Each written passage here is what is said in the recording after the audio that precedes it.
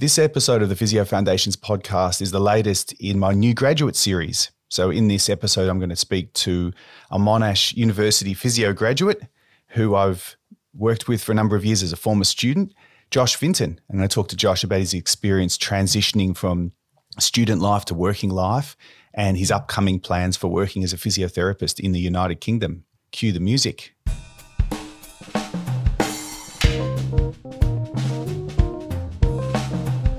Welcome back to the Physio Foundations podcast for another week where we talk about the knowledge and skills that provide the foundation of expert clinical practice. So Josh is a former student of mine in Monash University Physiotherapy, and he now works in private practice in Peninsula Sports Medicine, which is a group of clinics on the beautiful Mornington Peninsula, south of Melbourne, Australia. And since graduating, Josh has been busy adjusting to working life, as you do when you graduate, and building up his knowledge and skills and integrating his interest in sports and musculoskeletal health into his practice. He's also made the bold decision to travel with his fiancée, Alyssa, who's also a student in the same year from Monash Uni Physio, to the UK. And this was actually Brian Kim's idea to have this conversation, and he sort of suggested this. So thanks for Brian, who's been on previous episodes of the podcast.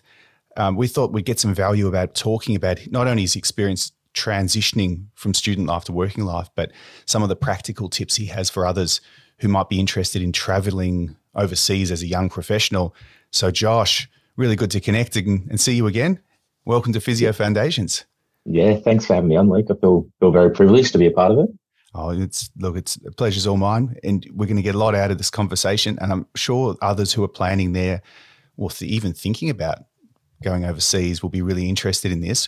I know of a handful through Brian who are actually actively planning, and this is the start of that conversation. If I can offer anything it was 15 years ago for me, if I can offer anything of any value, I will. Yeah. But so let's start with you and your background and experiences in studying and transitioning to working life. So tell us a bit about yourself and what you're interested in, what you're doing at the moment. Yeah, so I guess started all in 2017. I was lucky enough to get into physio straight after school, which was very fortunate, and got into Monash to work along some great names like yourself, which is very lucky. And then throughout uni, did my placements with Alfred Health, which was great. Got to see how the life in the big public hospitals sort of worked, and I guess throughout uni, I'd sort of developed interest in private practice. So that was sort of where I saw myself heading, and as you said, started Peninsula Sports Medicine after I finished, which has been great. And I've been there ever since, which has been very fortunate. What sparked your interest in private practice as a student? I think, to be honest, when I started physio, I didn't really know much about physio in the hospital setting. I think, and that's the same for a lot of us. We sort of see the physios that work in sporting clubs, and obviously, when you driving down the street, you see physio clinics, but you don't sort of see what goes on in the hospital settings. That was sort of what piqued my interest to get into the course was that side of things. And then I sort of got in, and you learn about what the wider scope of physio is and how it works in a hospital setting, which is actually what the majority of the course is about. So that was really interesting to learn about. But I guess I had that going in. I was big on my sport and seeing physio growing up, and that was sort of what piqued my interest. So I sort of always had that trajectory planned out, but it was certainly great learning how the other side of things rolls as well. And you need to have both hats in any setting that you work in. So, will you consider? I mean, this might be a question related to what you might be doing when you work overseas, but would you consider the hospital work as an important part of sort of developing knowledge and skills? Or 100%, yeah, 100%. I think that is I'm sort of flying blind with the whole UK thing. I haven't really learned too much about it, but I think from my understanding, that is what the majority of people, Australians, do when they go over there, is hospital settings, at least from who I've spoken to. So I've I guess not only accepted that, but welcomed that, but that could be a good opportunity to get your foot in the door at a hospital setting, because they're sometimes not easy to come by here. But absolutely. I think it's really important to see how the other half work, and it does give you some perspective from a private practice sense as well, because we get lots of patients in that might be a week post-surge and they've come out of seeing their hospital physio and they've been given, a list of instructions, and you sort of need to see how both sides of it operate. So no, 100%. And I think it'd be really great from you hear a lot about the NHS and how that all operates, and I think you get a real sense of that in a public hospital setting over there. Obviously, I've done my clinical placements here, but I have no idea how the NHS operates. So that'd be a good learning experience, I'm sure. Yeah, that's a really important point, that it's not just what you'll be doing. And of course, the healthcare is number one, and having a good time and traveling and developing yourself as well when you're doing that. But learning about different healthcare systems and different demographics of people. Yeah. I remember when I was over there, I had the really interesting experience so I was working in Glasgow mainly with Susanna. 2007. What were you doing in 2007? That was a while ago now. I had the really interesting experience of talking to someone on a home visit that I was doing, and I was going across town to another home visit after that, and just mentioning I need to get going soon because I need to get across to this suburb in Glasgow. And they said, that's on the east side of Glasgow. I said, yeah. I've never been over there. I said, wow, okay, that was interesting. I've never left Glasgow. And they hadn't left the town. It was really interesting. And then working with people with, and this is a shout out, and let's just do a bit of a shout out to our international students, some of whom are doing the course that you did in their second or third preferred language, right? Yeah. Just listen, this is a native English speaker, and so are the Scots. And sometimes, especially on the telephone, I just couldn't understand what was being said. I know it's Scotland, so that's a common complaint. But I had such a good time over there as well. We should come back to that, those fun stories near the end of this. Yeah, to talk about. I'd be keen to hear about it. And the travel associated with it, and all the other things, the people you meet, and everything you do. That's so good. I want to go back to the transition for you from university to what you're doing now, to working life. So what skills are you developing post-graduation that you find really important in the clinic right now, that we could talk about whether you should have been taught them in university or that's a separate matter, but that's a very popular topic on social media, all the things that should be taught. But really I'd like to get your perspective on what it was like learning in university and then what you're learning now. Yeah. I mean, I think obviously, you could dive into that, but I think as Brian maybe put it in one of his episodes, uni prepares you really well from I'll shout out to foundations point of view. Like they set you up really well from to learn the basics and make sure you're competent and you're skilled in the profession. But I think there are some skills that you can only really learn while being hands-on and getting that experience where it's, I guess, in the private practice setting where it's just you and the patient in the room. You've got no one to sort of feed off, or it's not the hospital where you can sort of run out and get someone more experience. You've got to sort of think on your feet a little bit more, and that's some of the skills that you do learn that I guess you can only learn after graduating. So there's the beauty of both. You learn some skills that you'll, I guess, inherently learn in uni, and then you'll learn some skills that you can only learn in the private practice setting. But I guess jumping back to your original question, sort of detoured a bit there. But what I would have, you hear about in uni, it's a really steep learning curve getting into the private practice setting, and I think you can't really appreciate that until you're in it. And to a lot of extent, I think I'm still staring up at that learning curve from quite low down, but you do come quite a way very quickly in what you learn.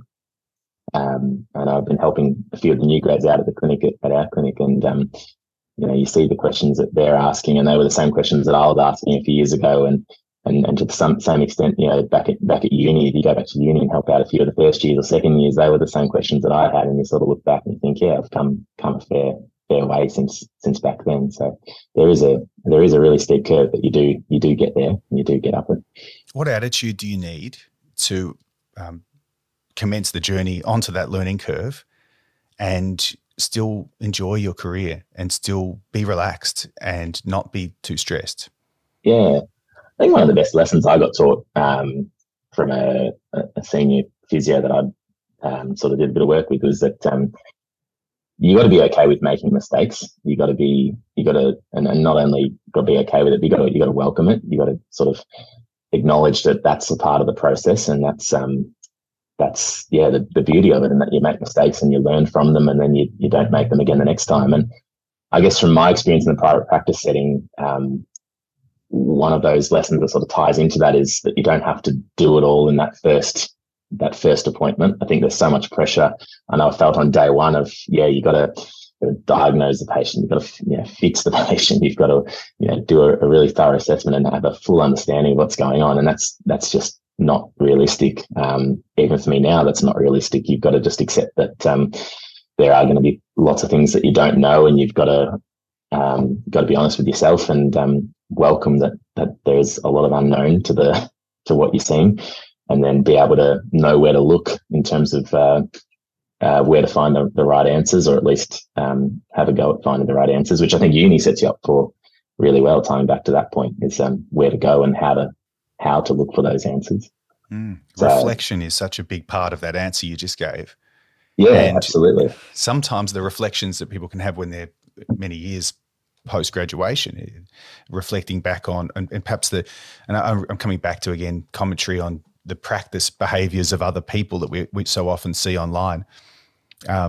There's so much focus on interventions and things that are exercises and things that are less important than what you just said, developing a reflective practice, being okay to make a mistake, knowing that it's okay to make a mistake. Obviously put a limit on the severity of those mistakes. You might say screening for red flags is mandatory, but you might make more minor mistakes and reflect and learn from them. So I think that's a really good answer. What about the more concrete skills? Reflection is a concrete skill. That's a very important skill. What about more broadly, knowledge and skills that you've picked up? Perhaps in university first. What do you think the most important foundational knowledge and skills that you learned in university were, that you've taken into private practice? Yeah, that's a good one. I think from my point of view, I'm working mainly musculoskeletal, which was in first year uni. Which does make it a bit tricky, because often I find myself looking back on that first year where you're often, off in your own land and not really paying a whole lot of attention in some cases. But a lot of it is, I think back now to those prac sessions where you're doing, different techniques and different manual handling sort of stuff. And at the time, because I had nothing to relate it to, I sort of just thought, what am I doing? I don't know what this is for. And you don't have that, I guess, that ability to relate it to where it comes in handy. Whereas now I do. And I guess, if I could turn back time, I'd love to go back to a few of those prac sessions, because you learn, really important foundational stuff that perhaps at the time I didn't realize was so important. I had exactly the same thought pattern when I was about your age, and that led me back to doing a master's, because Susanna is a Adelaide trained physio. Okay. And I quite quickly realised that I could develop a different way, because it was different over there. It's the same but different, the way of training. There was, at the time, there was more a manual therapy focus, but there was also a really embedded clinical reasoning framework with Mark Jones and Mary McGarry there. And so I did that master's course for that very reason, because I felt I was stronger with the functional assessment, hospital, a range of skills that I'd learnt at La Trobe, but then in the 90s back then. But it was really complementary then in the mid-2000s to do a different master's course.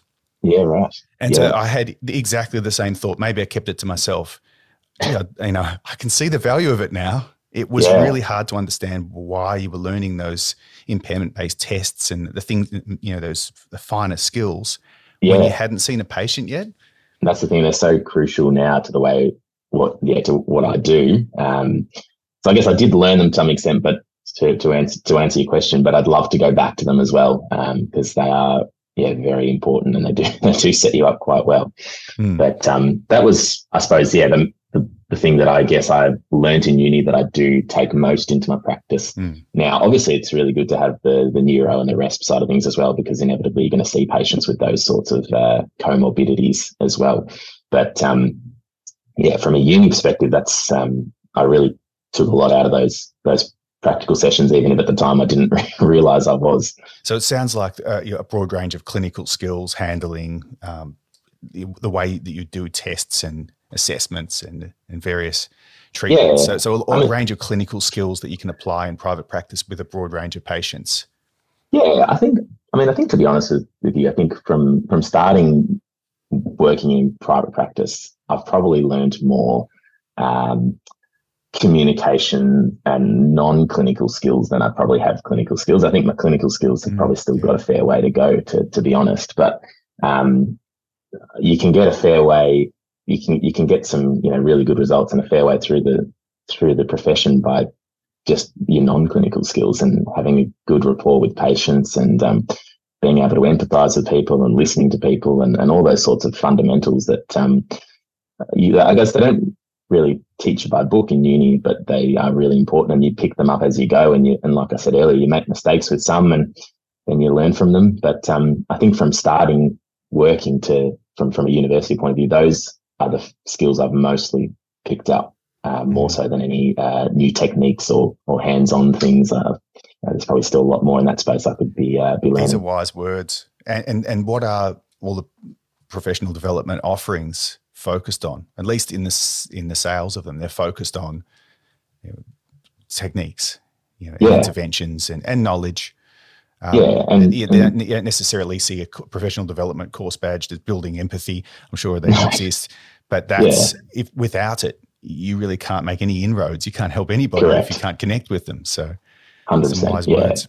And, there's lots of opportunities beyond uni of doing those hands-on. Like I've done a few of the sports level 1, sports level 2, the cervical A, lumbar A, those sort of courses that give you a real good grounding for your hands-on skills and clinical reasoning. And those sort of things are really, really good to do if that's where you need to sort of, those are skills you want to learn and need to work on. But like you say, you can't implement those very well if you don't have that foundational communication skills, I suppose. The ability to sit here like we're doing now and talk to another person. Yeah, exactly. And what you said before was the ability to make the feeling empowered and supported to make mistakes within a safe constraint. And also that it's okay not to know things. And so it hasn't, it'll go to air, but by the time this conversation goes to air, I spoke to Ben Meadley, who's a flight paramedic, and I've worked with Ben for a number of years. He's in the Department of Paramedicine, and that's really a really interesting chat. And I need to get him on again and talk to him more about the things people really want to know, which is all the helicopters he's rappelled out of and all the stories of work. Sounds a lot more interesting than mine, I think. Well, he's a really interesting guy, done some amazing work. And so he would be considered in paramedicine at the top clinically, and he's now got a PhD in his field. So he's a top professional, and his take-home message was the importance of, or one of the hallmarks of expertise is people saying, I don't know. And so if you can't say, I don't know, when you don't know, that can lead to mistakes and can lead to trouble. Yeah. And I think I think Brian touched on this actually in one of his episodes, but it can be a bit nerve-wracking sometimes, particularly when you first start out. You jump into this new clinic, and you got all these senior clinicians who they're sort of, in one sense, your bosses, and you don't want to admit to not knowing things because it makes you look bad. But I think everyone understands that we all have to start somewhere, and it's that exactly that, as you say. There's those conversations that you need to have, because then you don't ask them again. You learn from them, and you come back with new questions. So it is. I think that's one of the lessons that you ironically learn, is that how to be okay with asking questions and admitting to people that you, not just yourself, but other clinicians, that you don't know something and chasing it up. Because the reality is that with 99% of people, you don't actually look bad. It's a sign of strength and a sign that you're keen to learn. So it's that's one of the best lessons that I suppose I learned in my early days starting out. You're willing to put your ego and appearance to the side in the interests of getting to the bottom of the problem, which they've come here to see you for. Exactly. Yeah. No, This is 100%. wise words, really valuable for students, I would have thought, and for new grads listening to this who are in the same boat as you and who are dealing with that. When it's a little bit nerve-wracking, as you said, to say you don't know when you probably should know this, but it's more important to admit that you don't know than to try to make things up and try to appear like you know everything. Yeah, exactly. And I'm myself, I don't like not knowing things. I like getting to the bottom of things. So it for me, it was almost a must. When I realized that when I started out, there was so much I didn't know. It was like, all right, I gotta do something about this. It's really good talking to you after how many years ago you 2017. So yeah. Now we're 2023 when you're in first year and seeing the growth in you personally and seeing what you're doing professionally. What are some tips? I'm just going to an unplanned question here because I do send guests sort of a bit of a sketch of the questions. What are some tips that you could give to our first years? It's week 2 right now. They've come in. Right. We had a really good session yesterday in applied anatomy, and everyone was engaged and working away, which is great. Good on them, and good luck to that group going through. So, what tips could you give them in terms of maybe from a private practice perspective, because that's where you're coming from where they are now? They're doing musculoskeletal practice, clinical pracs, and learning their anatomy. If they're not kind of sure what all this is about and where it's going? Yeah, that's a really good question. I guess one tip, as I sort of mentioned before, like, it is hard to know where it's going, but I suppose in one sense, got to trust the process, because it does end up coming full circle and being really important. But I guess if I could go back in time, I would say to myself, probably concentrate a little bit harder in pracs and actually ask a bit more questions. And I think in prac, I remember my prac in first year was that late session. I think it was like 3 to 5.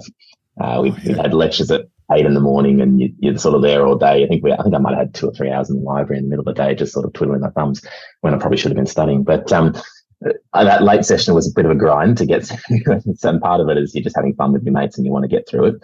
But I think, like I said, if I could go back in time, I'd get people like yourself to really look at my hands-on skills and ask them questions. And if you don't know, ask where does this come in handy? Why would I ever need to use this technique? Who would I use this technique on? Ask those sort of questions, because I remember a lot of us were just flying through it and having a bit of a laugh. But they are really important. So those, certainly from a practical sense, those would be some tips that I would encourage. It's just try and knuckle down as best you can. Take lots of notes as well. I remember my prac book was empty, which was pretty silly, because some people had some fantastic notes and now they have those to look back on.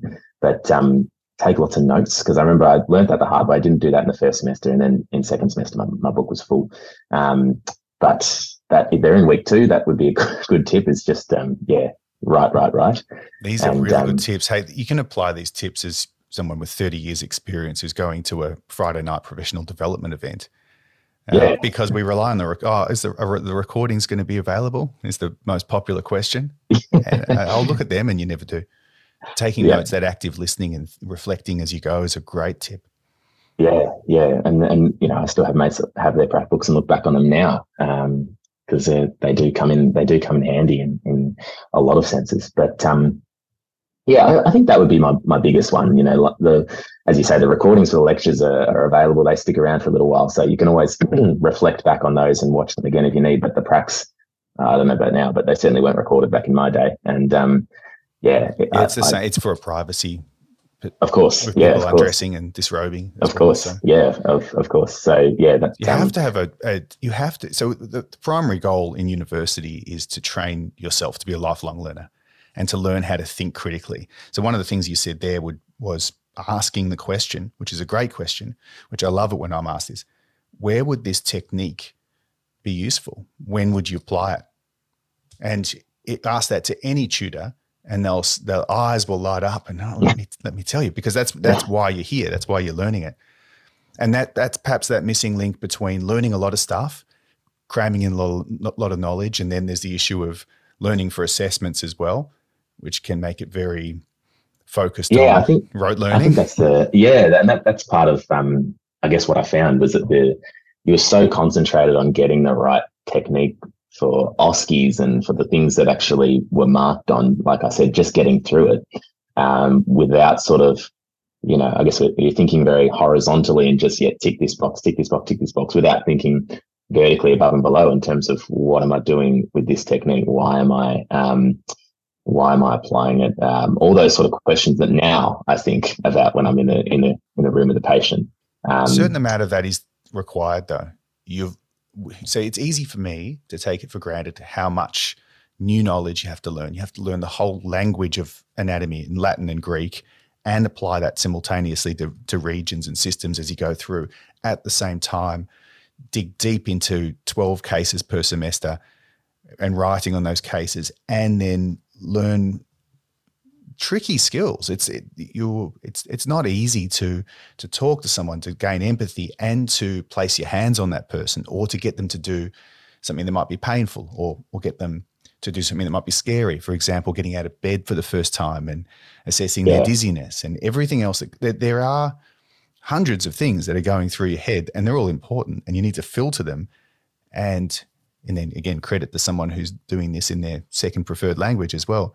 I think sometimes that horizontal approach of let's get to that point where I can pass an exam and your marks, great, whatever they are, but you're safe, competent, effective, you're ready to layer on top of that. I think there is a bit of wisdom in just making sure you do that base stuff first, but then also to reflect, like you said, don't just do that. You do really need to think about, why am I here? Why does this matter?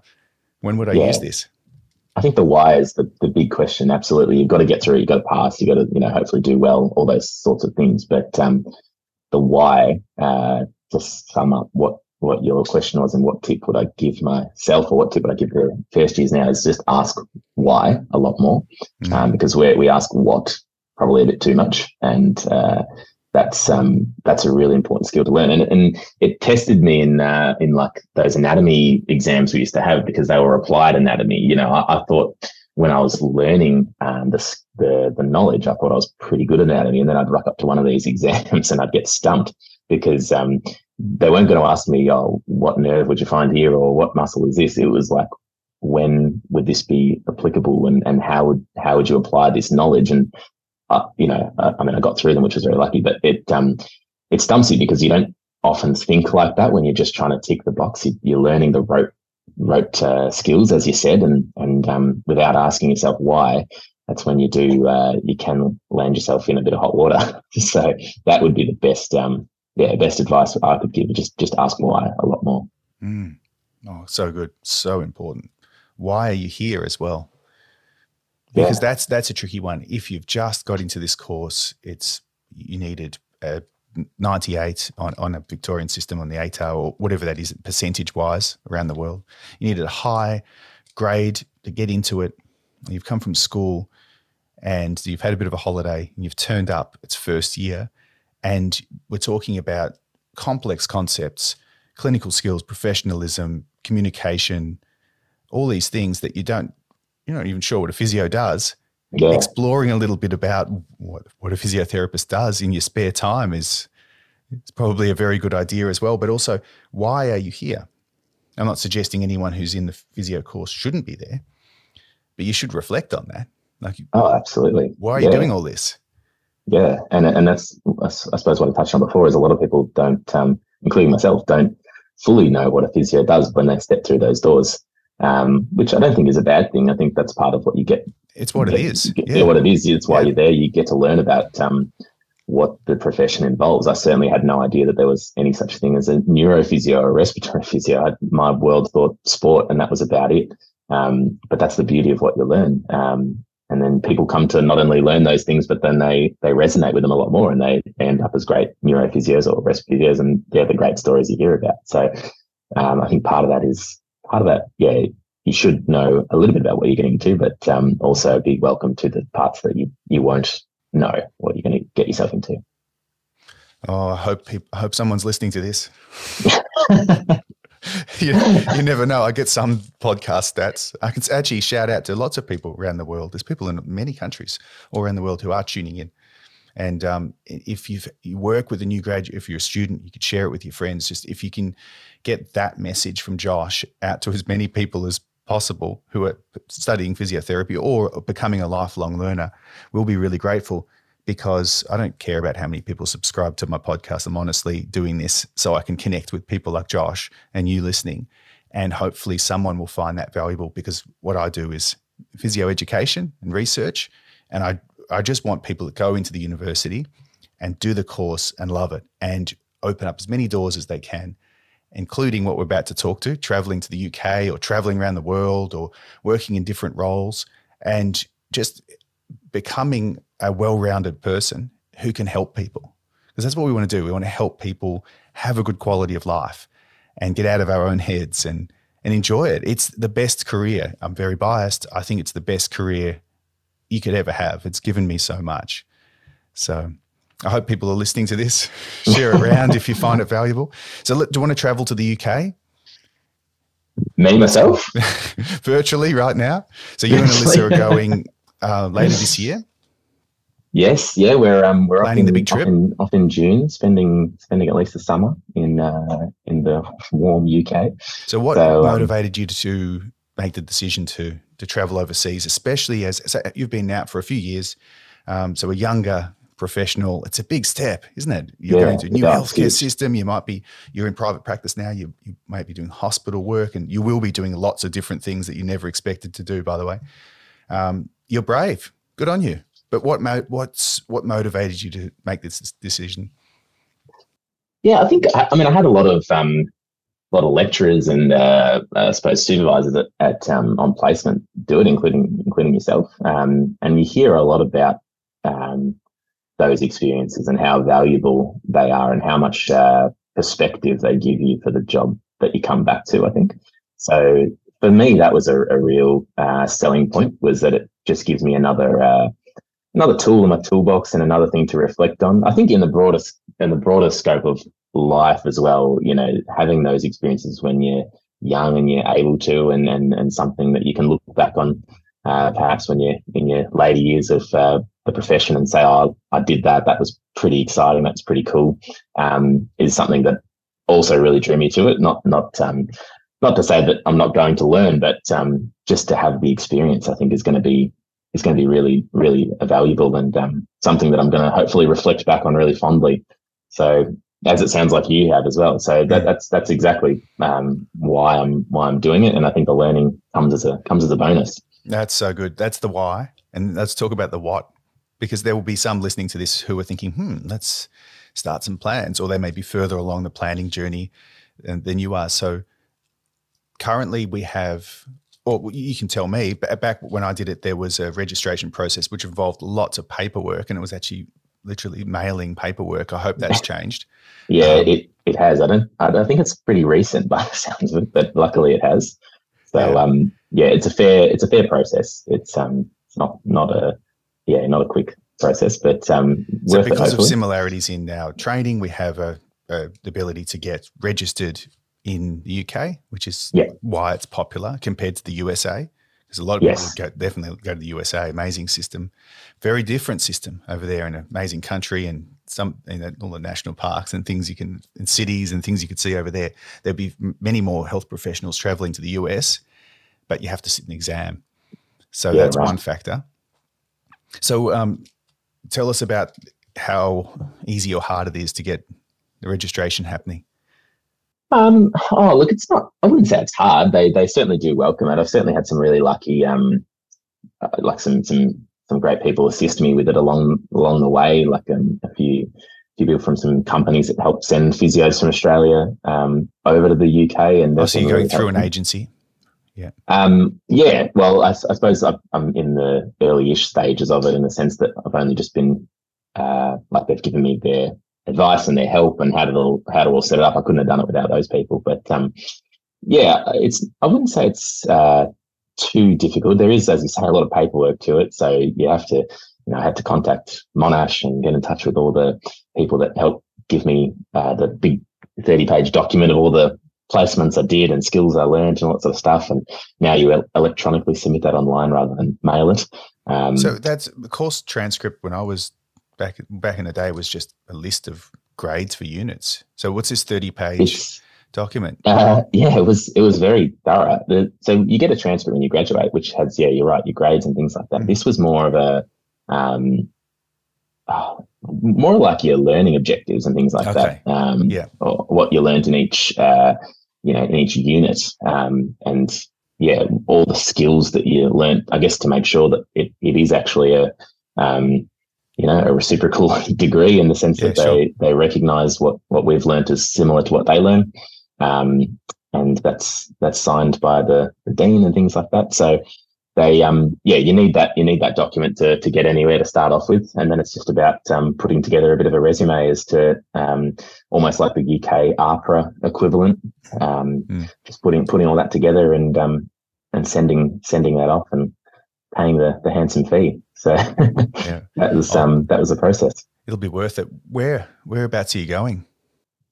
So we're starting in London. It's always a To, good to place to to start. start with. Yeah, I think that's where the most opportunity is in terms of the amount of positions available. Um, I'd love to go to Glasgow, as you said before. It'd be good to touch on that. Like that'd be amazing. I think to work in Scotland and get a different experience to what you'd probably get in London. But we're starting there just for the UK summer. And then I guess the beauty of work over there is that you can do a bit of an on-off type arrangement. You can do a bit of work and do a bit of travel on the weekends. And if you sort of take a break in your work, you can travel around Europe for a bit. So we'll probably do a bit of on-off for a little while and see what we like and maybe settle down there. Have you traveled before? I have, yeah, I have. I've done a little bit around Europe, but I think I went with just some mates, and when you're doing it with mates, when you're young, you just fly through it. You don't really stop and smell the roses too much. So it'd be good to be over there to live there and actually just get a different sense of what that actually is like. It's a very Which is different experience, all the ups and downs of living and working, but yeah, in and a you're not different you're not country. It's rushed. amazing. Yeah. Yeah, when you're holidaying, you've got 3 days here and 2 days here and that sort of thing. Whereas when you're working over there, it's a very different story. You just go and smell the roses and get a real sense of what each place that you visit is like. So I'm very much looking forward to that side of things. So for planning ahead, what other tips could we give people who are planning or thinking about this experience? Yeah.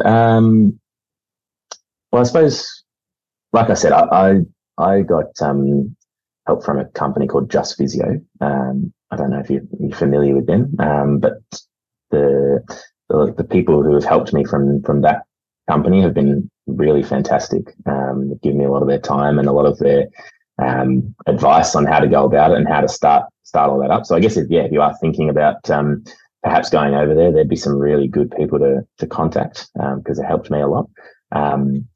But yeah, I mean, I'm sort of, like I said, I'm flying blind a little bit. I haven't worked in the UK before. I've only ever been there for a bit under a week, so I don't really know too much about it. So I feel like it'll be a lot of learning on the go, a bit like starting out private practice to some extent. It's that learning curve, and it's that being good on your feet and learning on the fly. That all I think will come with the experience. But we might have to get a part 2 involved of all the things I took out of it when we come back. I think so. I think we need to come back and ask those questions again and really reflect on it. Personally, when Susanna and I traveled, there was everything you've said. So the personal experience, the travel, the living in the country, and really understanding a different healthcare system, and of course picking up all these different skills. That's what I gained from it. That's why we did it. Don't underestimate just how much fun it is to just meet new people and go traveling to new places. And it's not just about cities as well. When you're young, okay, fine, go to Prague and go to nightclubs and all that stuff. But there's so many natural wild places as well that you can travel. And if you're working there, you've got UK pounds as well, so they're worth a lot. So you can go travel, and that's really good. Yes, and just the people that you'll connect with and you'll still stay in contact with. It's a really important formative growth part of your life.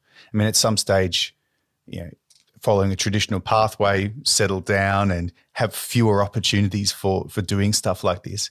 And you will look back on it and say, wow, okay, I remember when I was there, I was sort of wished it wouldn't end, but at the same time, summer ended and we were in Glasgow and it started to get dark and raining and everything. And we ended up moving from Glasgow then to Darwin. Right. There was a work opportunity there, and would have been a change. we went from really cold weather, wearing raincoats everywhere, to Darwin, walking around in singlets and I just ride a bike to work and have So a how shower, long were you in the do some work, UK ride for? back, jump in the swimming pool, and it was very, very different. It was good. We were there in 2007 for most of that year. So really similar to the stage you're at. So we just got married and then off we went. Yeah, fantastic. So if anyone's thinking of, okay, they're a bit ambivalent, what do I do? Should I go? Should I work? This could be linking back to an earlier thought of yours about mistakes. So maybe you might be fearful, I might make a mistake here. Maybe it's not for me. That's a pretty good mistake to be making, though.